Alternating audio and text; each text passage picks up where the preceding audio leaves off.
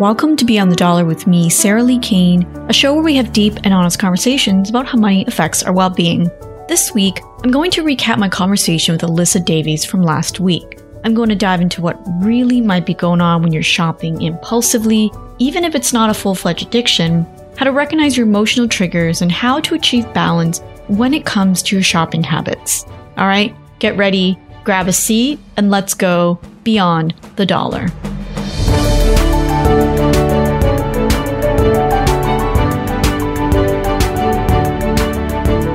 Hello everyone! If you haven't listened to last week's episode with Alyssa, I suggest you go listen to that one just to give you a bit more context of what I'm going to talk about in this episode. Now, in any case, if you've heard the previous recap episodes, I'm going to do a quick recap of what Alyssa Davies and I had talked about last week. So to summarize, Alyssa had a shopping addiction specifically for clothes in her early 20s. So she had about $15,000 worth of credit card debt, and most of that was on clothes. So the good news is she did get out of debt.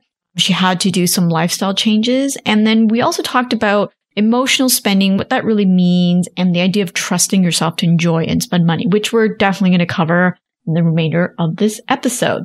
Before that, let's listen to Alyssa talking about some of her reflections on this time in her life.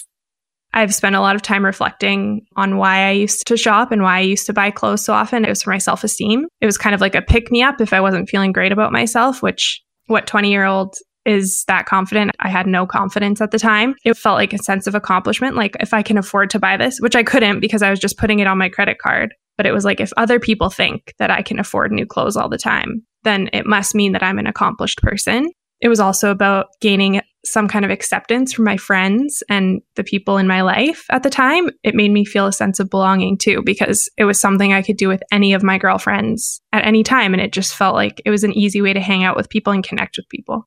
So what you just heard in this clip is this idea of emotional triggers. There's a lot of definitions for it, so I'm just going to give you a quick recap of what my, version of emotional triggers are. So in a nutshell, these are emotions, right?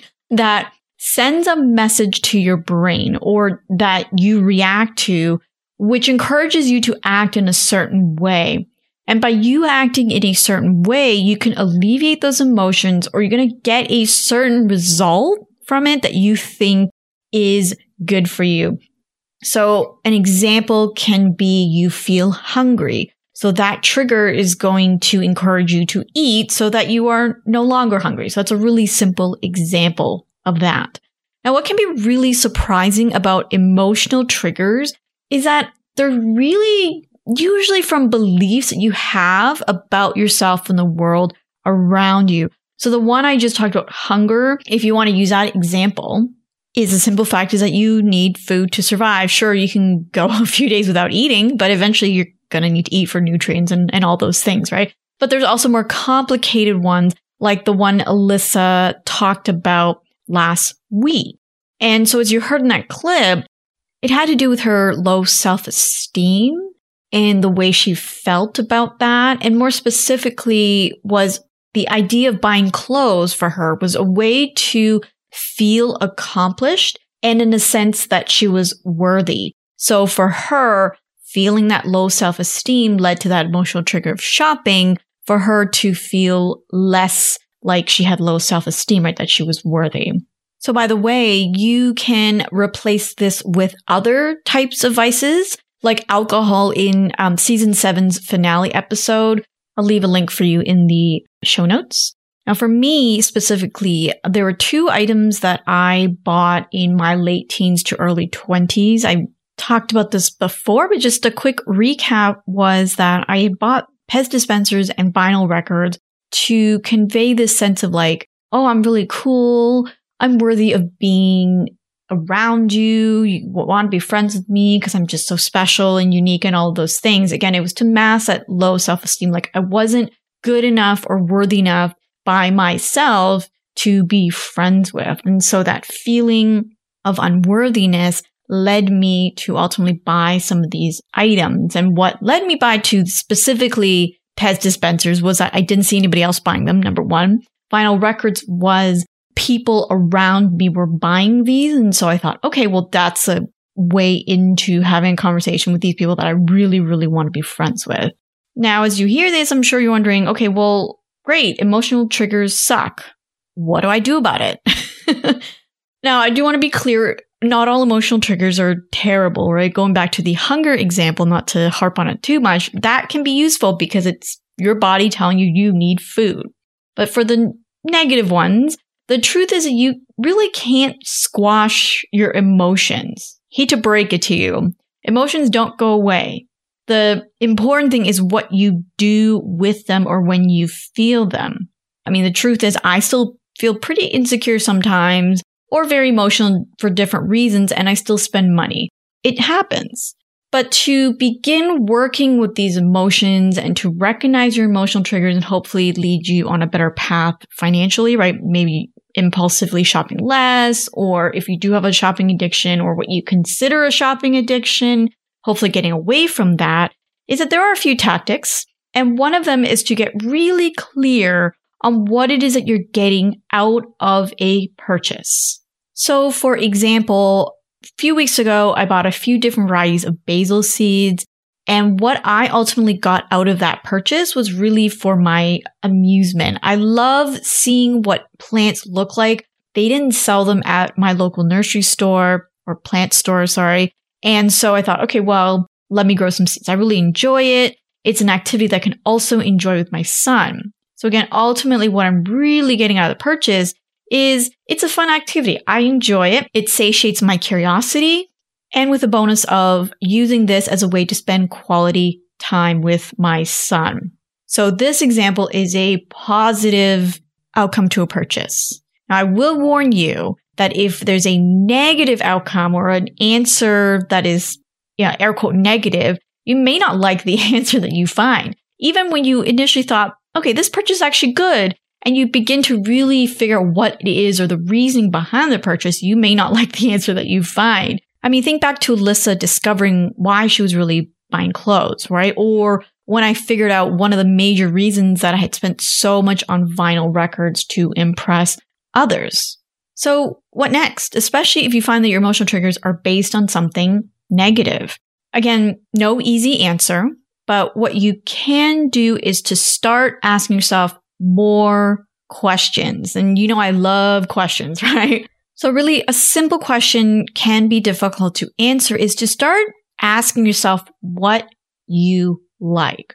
So in this sense, it boils down to internal motivations and not external ones, like what you think you should do or what you think will impress others or make yourself seem, let's say, more worthy in other people's eyes, for example.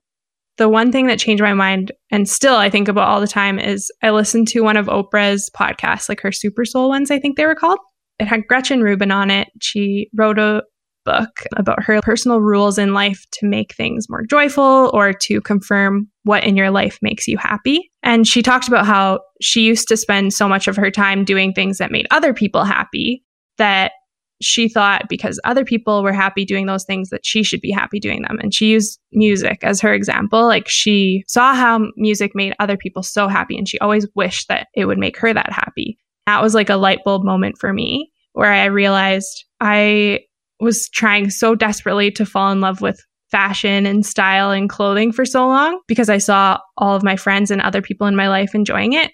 But I actually don't even like clothes. I don't like shopping anymore. I just don't enjoy trying to put outfits together. And I'm like, I can't believe I spent so much of my time trying to fall in love with something that I never actually enjoyed. So again, the first question is, what do you enjoy?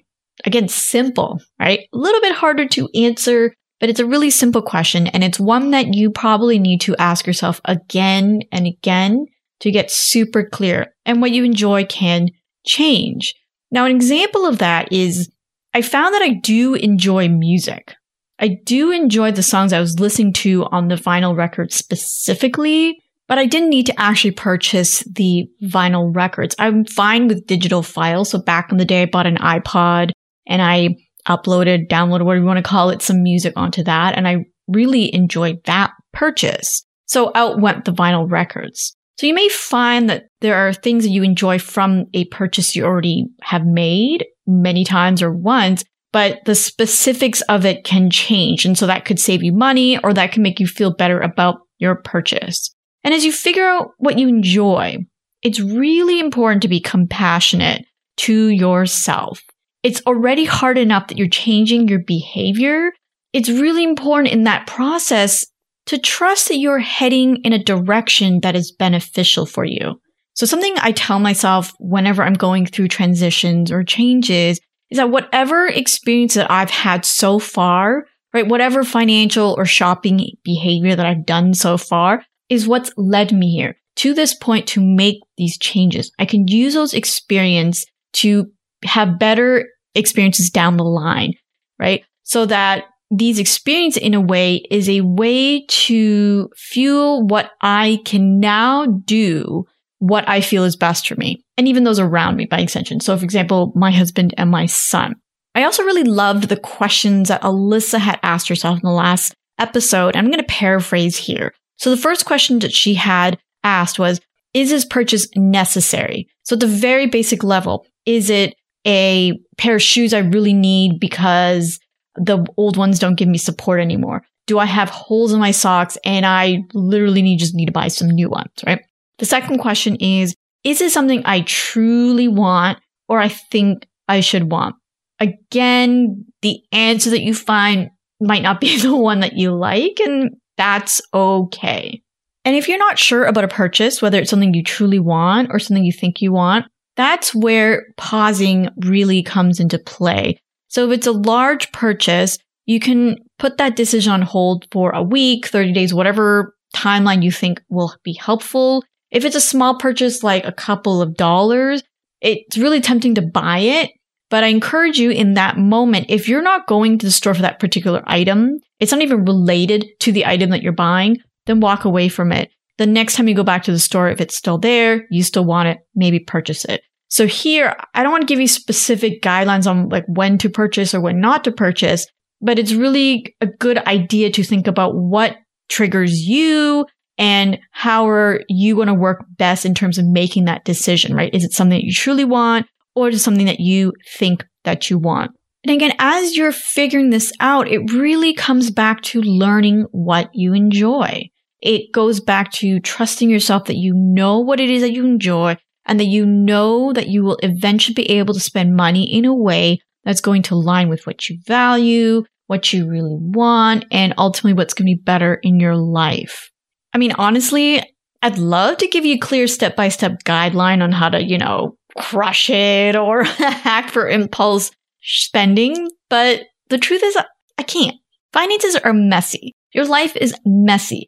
And to suggest anything otherwise is really doing a disservice to you. And I do not want to be dishonest about anything I do on Beyond the Dollar. But the good news is that I know you can do this. So if you're listening right now and you want to start taking those small steps, I know you can do this. Those questions are really the first step. And being honest with yourself is one of the first steps as well. So keep asking those questions to get to where you want to be from where you are right now. And don't forget to enjoy what's happening right now in your life, even if it's messy, even if you're getting stuck. Figure out what it is that you enjoy or whether those purchases that you're making or those impulsive purchases that you're making are for yourself or for other people. Right? How cool is that? You get to learn more about yourself and what you like and start making decisions to better yourself and those around you. Plus, there are so many supportive people and amazing resources out there to help you. So you're not alone. And believe it or not, I know you are doing some things right. I am sure of it. So don't forget to pat yourself on the back on some of the great things that you are doing and to not only focus so much on the negative. So that's it, my friends. Thank you so much for listening to Beyond the Dollar. Next week, I'm talking with Jen Smith and her story of being laid off when she was 36 weeks pregnant. Crazy. So again, if you want to reach out to me, anything about this episode or questions in general, you can reach out to me on Instagram at Beyond the Dollar. You can comment on one of the posts or go on my DMs, whatever. You can also email me at hello@beyondthedollar.co and let me know what you think of this episode or how you've made some decisions to help you better understand your emotional triggers. And one way to help share the mission of what we're doing around here, we just have more deep and honest conversations about how money affects our well-being. Please share this episode with a friend. You can send them a link to the website, or you can show them on the podcast app that they listen to or you listen to how to listen to Beyond the Dollar. As always, thank you so much for listening to Beyond the Dollar, and I will catch you on the next episode. Props to Donovan Durance for composing this awesome theme music.